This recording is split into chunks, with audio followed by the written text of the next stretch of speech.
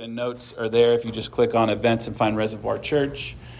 And you can go, or you can just sit and listen and hear the word. Luke 22.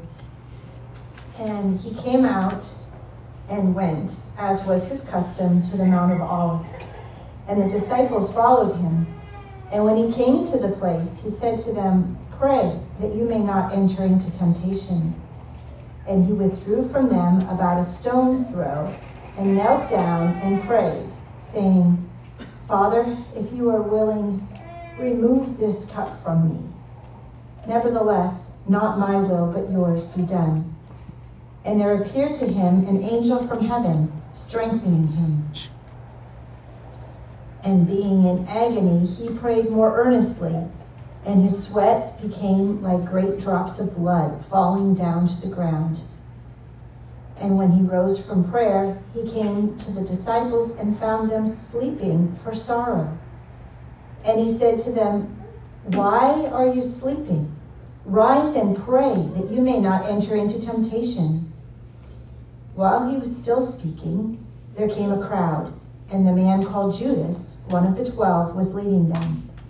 He drew near to Jesus to kiss him, but Jesus said to him, "Judas, would you betray the Son of Man with a kiss?" And when those who were around him saw what would follow, they said, "Lord, shall we strike with the sword?" And one of them struck the servant of the high priest and cut off his right ear. But Jesus said, "No more of this."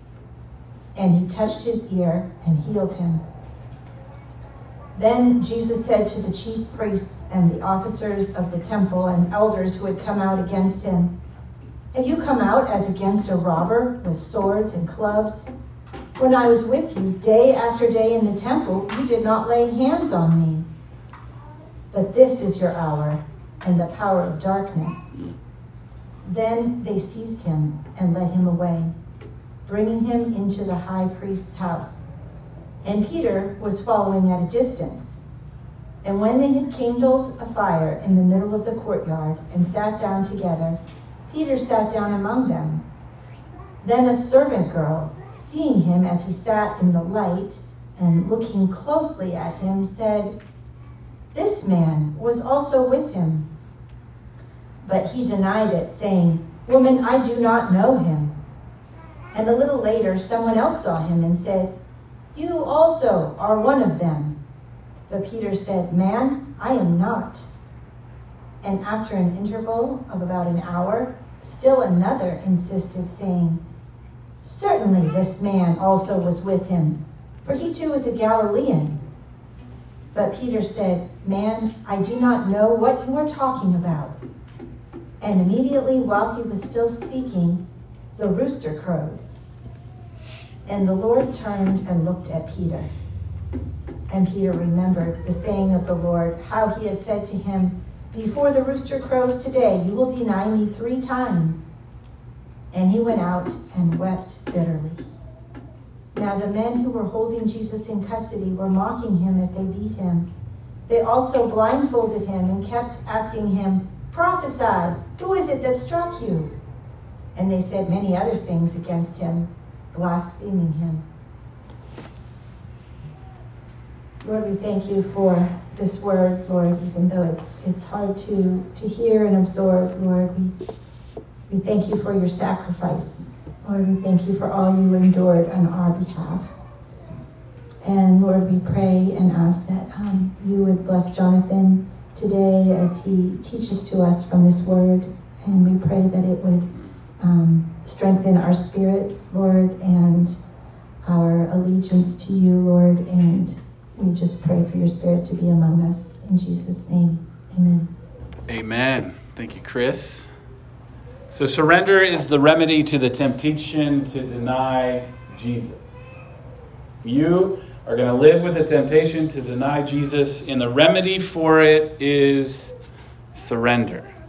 I'm going to start this morning talking about trust falls, and I talk about them often. I think it's like my favorite sermon illustration of doing trust falls. And it came up again yesterday as we were with the Bernals at the United CP walk, and Little Goose was falling on his dad, and his dad was making a joke about it being a trust fall and not catching him, right? But the idea of trust falls, where do they come about? It's like a 90s team building exercise. And how many of you have ever had to do a trust fall in the workplace? Yeah? Really? Not the workplace, but in life. Jill does things. Yeah, Bill does it every week just to make sure you know he's still there. Just fall. But you know what it is, right? You line up the coworkers, and there's like 2 lines of interlocking arms that are supposed to be there to catch. And then you have one person on top of their chair or something. You have them close their eyes and just fall and trust that they will be caught by this cradle of arms formed by their coworkers. And it is meant to be symbolic of that sentiment that, like, this team has your back. We will catch you. We are in this together, right? That's the feeling you're supposed to get from a trust fall. And we've all seen the memes of coworkers letting the fallen hit the ground, or where the person falls forward instead of backwards. Even yesterday I saw a reel where a dog was to catch his human, and it's like, obviously the dog was squished. And so it's funny. You didn't see the squishing. But we get it. It's like so ingrained, like in our cultural mentality, this idea of trust falls. And we do these silly things because we know overall that trust is good. Trust is an important thing for us. Because when we trust in the right team, the right strategy, and the right Savior, it is good for us and for our flourishing, right? And in trust, there is an aspect of surrender, of letting go, of falling into their arms, of knowing that you'll be caught, that you'll be cared for. In our text today, we see some bold actions that are essentially just exposing the temptation away from trust. It's like to ruin the idea of a trust fall. And it happens to be a temptation to denial. And it's denying Jesus himself and then denying him to others. And the remedy that is in the text and in our lives is surrender, learning to fall, and that you will be caught. Right? So just a little bit of context on the text that we're in this morning as we continue our study of the Gospel of Luke. And we're nearing the end. We'll get through the month of November and then have a season of reflection as a church into December. But from the upper room conversation, the institution of the Lord's Supper, that emotional scene where Jesus is talking about his body and his blood, where Jesus as the servant has washed the feet. We know from other gospel accounts of his disciples, they've been singing hymns together. And from that moment, then Jesus and the apostles head to the garden to pray, Luke tells us, as was his custom. When he came to the place, he said to them, "Pray that you may not enter into temptation." And he'll say it again because the emotionally drained and wine-filled disciples end up falling asleep. Right? He comes from his moment of prayer, and when he rose from prayer, he came to the disciples and found them sleeping for sorrow. They're emotionally exhausted. And he said to them, "Why are you sleeping? Rise and pray that you may not enter into temptation." And there have already been in Luke's gospel a number of calls to stay awake in prayer, to be mindful, to maintain a readiness as God's people, to be active in their faith. And here, this call of awareness and readiness is to avoid temptation. So we have to ask, the temptation to what? What are they being tempted to in this moment? And we have to just start with the reality that everything applies when it comes to this prayer of avoiding temptation. But in the context, we might think that it should just be to avoid the temptation to sleep. At least that first call. But given the situation or how the story plays out, it seems more that it is a temptation to leave. Temptation to turn away from Jesus, the one they have followed for these years, that they have heard declare the words of life and hope. And it goes back to that meal, remember, when Jesus says to the group, Simon, Simon, behold, Satan demanded to have you, and the you there is plural, so it's all of them, that he might sift you like wheat. But I have prayed for you that your faith may not fail. And when you have turned again, what? Strengthen your brothers. And though they pray, and though Jesus prayed, they still took the bait. And like them, we are tempted to deny Jesus, but there is a remedy for us. Before we get to that remedy, however, we want to see the two ways of denial that are in this story, and they're both ultimately just a rejection of Jesus. It's what we want to pray that we won't enter into. So first, we're tempted to deny his way. Now, while Jesus is speaking and calling his apostles, these disciples, to pray that they wouldn't fall into temptation, a crowd comes with swords and torches, and they are looking for Jesus. And you kind of think of the image of like the villagers on the hunt for the vampires in the night, right? Like that's what's going on. It's the middle of the night. It's dark. They're in a garden space. And here comes this crowd on the hunt for Jesus. And Judas, one of the 12, has led them there.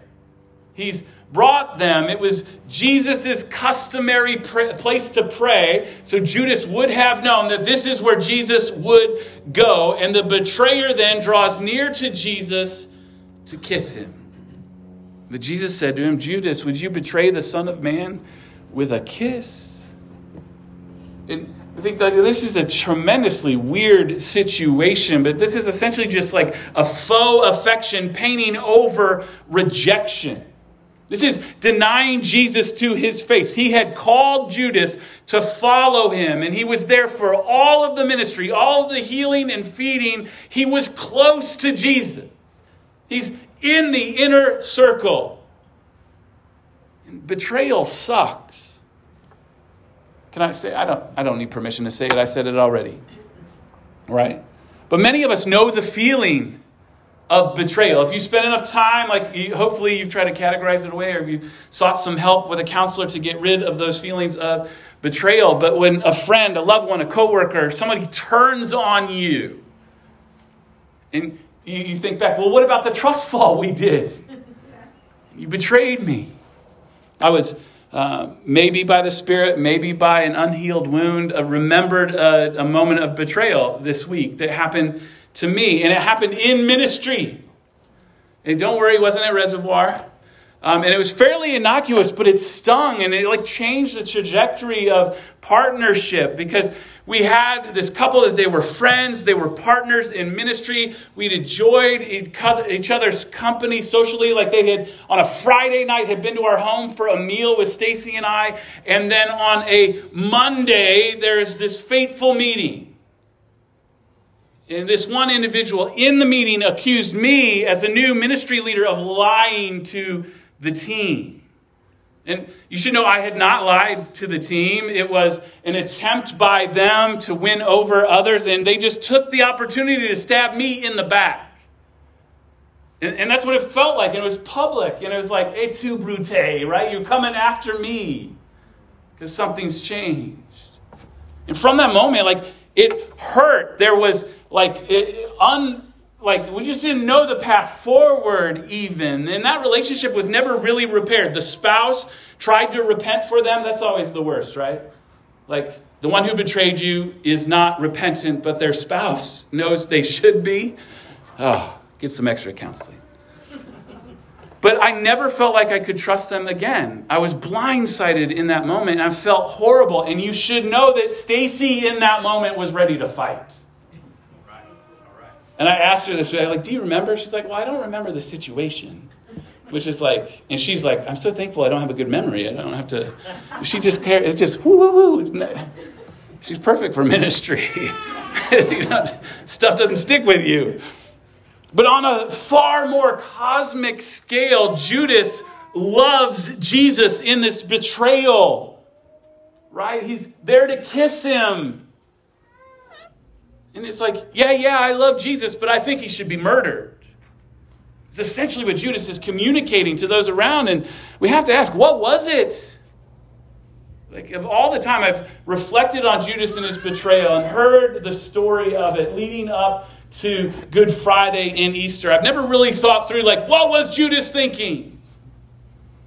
Maybe Jesus' generosity was too much. Maybe it was the elevating of the poor or the disabled or the foreigner that Judas just could not take finally. But whatever it was, by making a deal with those that were seeking to have Jesus killed, Judas is agreeing that what Jesus was preaching was dangerous and that his way was wrong.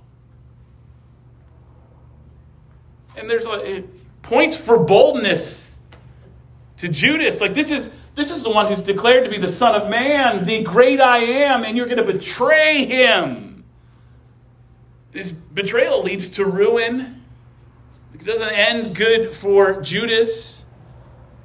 Some people argue, well, Judas was saved. Like, Judas was not. He rejected Christ. That's right. But when we look at the story, we have to realize he wasn't the only one to deny the way of Jesus that night, in that moment. Because all of the disciples fell for Satan's temptation too. And this reaches back to what we read last week. Remember, where Jesus was making mention to his disciples of preparing for a long journey for life ahead. And he's saying the sojourner should buy a sword. So he's just like tapping into the historic reality of what you would tell somebody for a long journey. And the disciples are all like, hey, we have 2 swords. Will that cut it? Is that enough for the rebellion and the revolt? And Jesus responds, it is enough. Right? And Jackie read it really innocuously like that, or like very, it is enough, like as if, but there's more gravel to what Jesus said. And it was fascinating because the footnote, at least in the ESV, to that is enough, leads back to Deuteronomy and the story of Moses being kept from going into the land. It's the exact same language used in Deuteronomy 3:26. And this is Moses conveying to the people what's happening. He says, but the Lord, Yahweh, was angry with me because of you and would not listen to me. And the Lord said to me, enough from you. Do not speak to me of this matter again. It's exactly what Jesus is saying about the swords. Like, get it out of your head that we're going to war. Like, I've been preaching about giving up yourself, loving your enemy. It is not the sword we are to pick up. So that's the exact vibe that they have at this moment. And then back in the garden, the crowd comes. Judas comes in for a kiss, and the disciples ask him what? Lord, should we take up the sword? Should we strike with the sword? And before he can answer the question, though, Peter, which we know from other accounts, he's the man of action. Because he slices his Malchus's ear in this temple guard and cuts it off. There's a lot of stories like, well, was he wearing a helmet and Peter hit at the top of his head and it slid down? Is Peter just a bad aim like a Star Wars trooper? But we can only imagine what's going through their minds, right? Because this was their moment. War was finally going to break out. They were finally going to work to redeem Israel. The Messiah was really going to ride in now and win this battle. Here's the key for us, that they should have known from ministry with him that slicing heads does not smell like Jesus. You're supposed to amen, Dave. Amen. I told my men's Bible study, I'm going to say this one line, and that's the only time I want you to amen the whole sermon. There's grace for you, brother. Practice. There's practice. Right? Slicing heads doesn't smell like Jesus. There is like we're not meant for that. That's not what he's called us to. And you might hear that and you say, yeah, but he whipped those people in the temple that one time, remember? Yeah, he whipped those that would corrupt what was supposed to be a house of prayer for all nations by oppressing the poor and restricting ethnic minorities from coming in. Like, if you want to whip those people, please be for justice in that way. But don't use it as an excuse to wield the sword in Jesus' name. Because he won't let you. The reality is we're never going to, we just don't ever own up to being a Judas. But man, do we get Jesus' way wrong all the time. Because we demand men of action, right? that would finally make things right. If we just fought back, if we took power, if we hated our enemies, if we prioritized ourselves over our neighbors, it would be better, we say. And this reality works out in myriad ways. And friends, we are all guilty of it. Missing the point of what Jesus calls his people to is a denial of his way. And when Jesus finally does answer, he says, "No more of this." And he touches the ear and heals him. And even so, in this moment, the chief priests, the officers of the temple, the elders, seize Jesus and take him away. And he says that this was their hour in the power of darkness. Rise and pray that you may not enter into temptation. So there's a temptation to deny the way of Jesus, but there's also this reality that we are tempted to deny Jesus. All of the disciples bail in this moment, except one. And Peter follows at a distance, Luke tells us. And this is the same Peter that previously in the meal said to Jesus, "Lord, I am ready to go with you both to prison and to death." The sword-wielding, now fearful Peter. And I don't want to rag on Peter much. You should know he's my favorite of the apostles. But just think of like what he's experiencing at this moment. Like, take his emotional inventory and say, how should he respond? His leader has been captured. He is confused as to what is happening. He's trying to remember the old scripture, but not sure how it all plays out. And now he is alone in this moment. But he still has the inclination to be close to Jesus, so he follows. And his life story actually gives us tremendous hope. It doesn't seem like it from this text, but he will be restored. He will 3 times commit to love and shepherding God's people. And he ends up being a humbled brute, giving his life for Christ and his kingdom. Beautiful story of redemption. But here, he falls for the temptation to deny Jesus before others. And he sits around the fire to get warm in the night, and a girl recognizes him and says, "Oh, you're one of them. You're with Jesus." But he denied it, saying, "Woman, I do not know him." It's so easy in that moment. He's not going to see these people again. There's no foul in staying under the radar, right, in that situation. Luke tells us that a little later someone else saw him. "You are one of them." He says, "Man, I am not." Then an hour after that, still another insisted that he was with him, for he is a Galilean too. He says, "Man, I do not know what you're talking about." And immediately, while he was still speaking, the rooster crowed. It's as if the world paused at that moment. Think of it from Peter's perspective. And some of you have heard me talk in different settings about listening to bird song as just a reminder of God's presence, so that anytime I hear birds singing, I'm to think God is here. God is with me.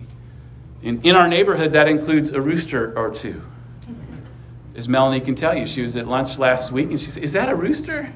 I'm like, "Oh yeah, they have ducks occasionally too."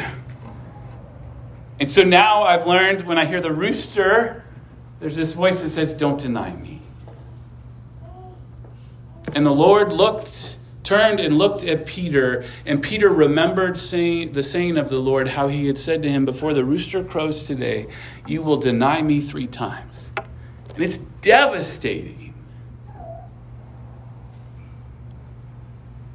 Jesus in Matthew's gospel, as he's telling his disciples about going out, and then as they're coming back and he's recounting what's going to happen, he says, "And do not fear those who kill the body but cannot kill the soul. Rather fear him who can destroy both soul and body in hell. Are not 2 sparrows sold for a penny, and not one of them will fall to the ground apart from your Father? But even the hairs on your head are all numbered. Fear not, therefore, for you are of more value than many sparrows. So everyone who acknowledges me before men, I will also acknowledge before my Father who is in heaven. But whoever denies me before before men, I will also deny before my Father who is in heaven. This is significant. Peter heard that. He was sure he would never deny him. This is the one he wants to go to prison with or die for. And he denies him. And the Lord turned and looked at Peter. And friends, I don't think it's a look of judgment. Like maybe you read that or you hear that and you think like Jesus is scowling. Jesus does not scowl at you. I think it's just a look of confirmation, of even forgiveness in that moment. And I get the temptation. Like I feel for Peter. And maybe you've had this happen to you too. Like I've had friends, people I love, tell me that I preach hate. I've been in plenty of settings where my words and actions, by those things, I could in effect deny Jesus and just act like I don't know him. Well, he's not God, surely. He didn't really rise from the dead. These things that Christians declare to be true, well, it's just myth. Right? We do it in little ways to avoid ruffled feathers, to keep getting invited to the right settings, to be accepted, and then we just deny him before others. We end up joining the mockers, blaspheming our God. And he, Peter, went out and wept bitterly.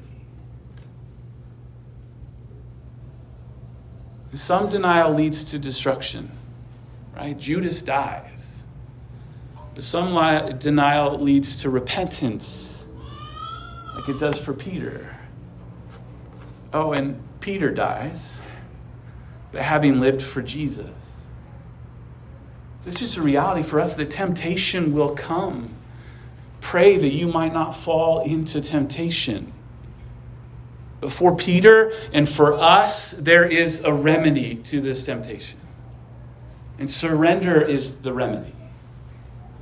Because just before the betrayal and the denial, Jesus in the garden, just a stone throw from his disciples on purpose so they could hear what he is praying, says, Father, if you are willing, remove this cup from me.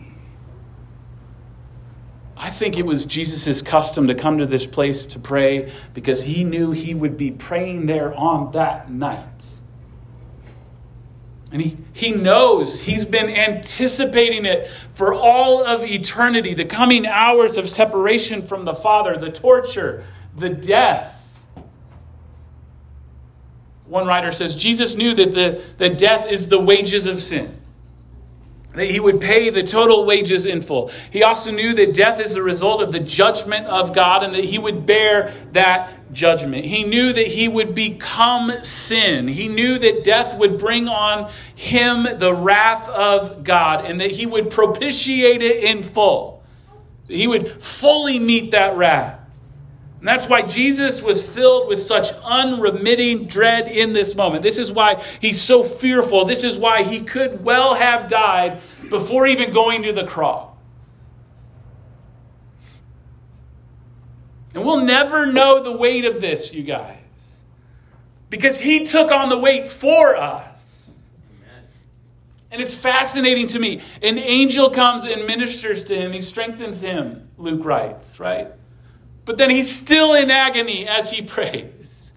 He's drenched in sweat. He's in anguish because of what he's about to face.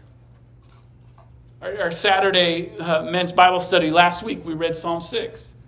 And it fits perfectly with the sense of what's going on in Jesus at this moment. Oh Lord, rebuke me not in your anger, nor discipline me in your wrath. Be gracious to me, O Lord, for I am languishing. Heal me, O Lord, for my bones are troubled. My soul also is greatly troubled. But you, O Lord, how long? Turn, O Lord, deliver my life. Save me for the sake of your steadfast love. For in death there is no remembrance of you. In Sheol, who will give you praise? I am weary with my moaning. Every night I flood my bed with tears. I drench my couch with my weeping. My eyes waste away because of great grief. It grows weak because of all of my foes. Nevertheless, not my will, but yours be done. Nevertheless, there's such a heavy word in this story. He's saying that all that is opposite isn't worth denying you. And Jesus gives us an example. This is his trust fall, which doesn't even go fully into the reality of the trust of the will of the Father. To face temptation and say, not my will, but yours be done. And he gives us an example of how we are to do that, because his way is better. There will be turmoil and agony, but there is also life, the kingdom, and eternity that is far better. But more than an example for us, because I don't want you to be confused that it's your surrender that's the remedy. It's his surrender that is our remedy to temptation. Because he took on the shame, the mocking, the beating that we deserve. Because he gave his body, his blood to make us righteous. Because he prayed, Father, forgive them, for they don't know what they're doing. He took on all the betrayal, all of the denial for you. One old poem says, who every grief hath known that wrings the human breast, and takes and bears them for his own, that all in him may rest. When we miss the mark of his way, he invites us back. When you have turned again, strengthen your brothers and sisters. When we deny him to a watching world, he looks on us with compassion and he calls on us to be restored. And restoration is real because he surrendered all of himself for us.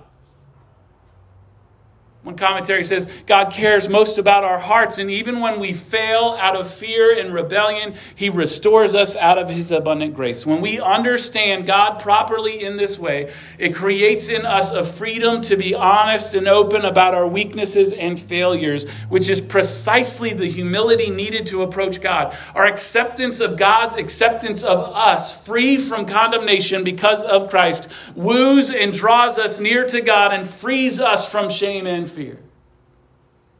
His sacrifice, his surrender is our remedy, and it emboldens us against the temptations that come our way. So the writer of Hebrews said, since then that we have a great high priest who has passed through the heavens, Jesus, the Son of God, let us hold fast our confession, for we do not have a high priest who is unable to sympathize with our weaknesses, but one who in every respect has been tempted as we are, yet without sin. Let us then with confidence draw near to the throne of grace, that we may receive mercy and find grace to help in the time of need. Because Jesus surrendered to the will of the Father, we can learn to surrender to his will for our lives and trust him with all of it. And we will fall. But in getting back up and learning to trust again is where we are actually transformed, where we learn to surrender to his way. We are made like him. But longer quote from C.S. Lewis is Mere Christianity. And he says, though our feelings come and go, his love for us does not. It is not wearied by our sins or our indifference, and therefore it is quite relentless in its determination that we should be cured of those sins at whatever cost to us, at whatever cost to him. He warned people to count the cost before becoming Christians. Make no mistake, he says, if you let me, I will make you perfect. The moment you put yourself in my hands, that is what you are in for. Nothing less or other than that. You have free will, and if you choose, you can push me away. But if you do not push me away, understand that I am going to see this job through. Whatever suffering it may cost you in your earthly life, whatever inconceivable purification it may cost you after death, whatever it costs me, I will never rest nor let you rest until you are literally perfect. This I can do and will do, but I will do nothing less. So are you up for learning to surrender together as a family, trusting Jesus his way? Because surrender is the remedy to the temptation to deny Jesus. So in response, just the exhortation to claim his surrender for yourself. You know that his finished work was for your forgiveness, for your righteousness, that you were to be made his. once and for all. And then just go on surrendering. Trust him in his way. Keep looking at the glory of Christ until you see it, and live. Jesus has called a family to himself, a team of co-workers that can only catch each other because he has caught us. Surrender is the way for his glory and for our good. Let's go. Will you pray with me? Jesus, you are far better than the words of any man or woman can express. We think of this moment in the story of your ministry of betrayal and denial, of the denial of your way and the denial of you before others. And it's still you're gracious. You're gracious to the disciples who all fled and weren't there. You're gracious to Peter as he denies you, as you prophetically spoke the truth that he would. You bring restoration and healing and then purpose to each and every one of them to proclaim your goodness. And even that declaration from Peter that he would go to prison or die with you becomes a reality in both aspects, that he will be imprisoned and he will be martyred because he declares you. Lord, we're not in a season of much martyrdom in our environment, but we are prone to the temptation to deny you. And all the more, Holy Spirit, we ask for a reminder of Christ's surrender and an increased grace of that confidence to cling with surrender and trust into the way of Jesus, of his name, of his goodness, before all who will see, before all who will ask, before all who will watch us, that your name will be lifted high. Jesus, we thank you. Some of us may feel a weight of grief in this place this morning. Maybe we've turned down the opportunity to profess faith in you, or maybe we've caught ourselves tempted to deny you before others. Lord, with repentant hearts, we come and we receive your grace, your absolution for those sins, that we're never going to ask you for that sin back, and you don't intend to give it back to us. We are free in you by your blood, by your body broken for us. Give us the peace and assurance of that truth this morning. In Jesus' name, amen and amen.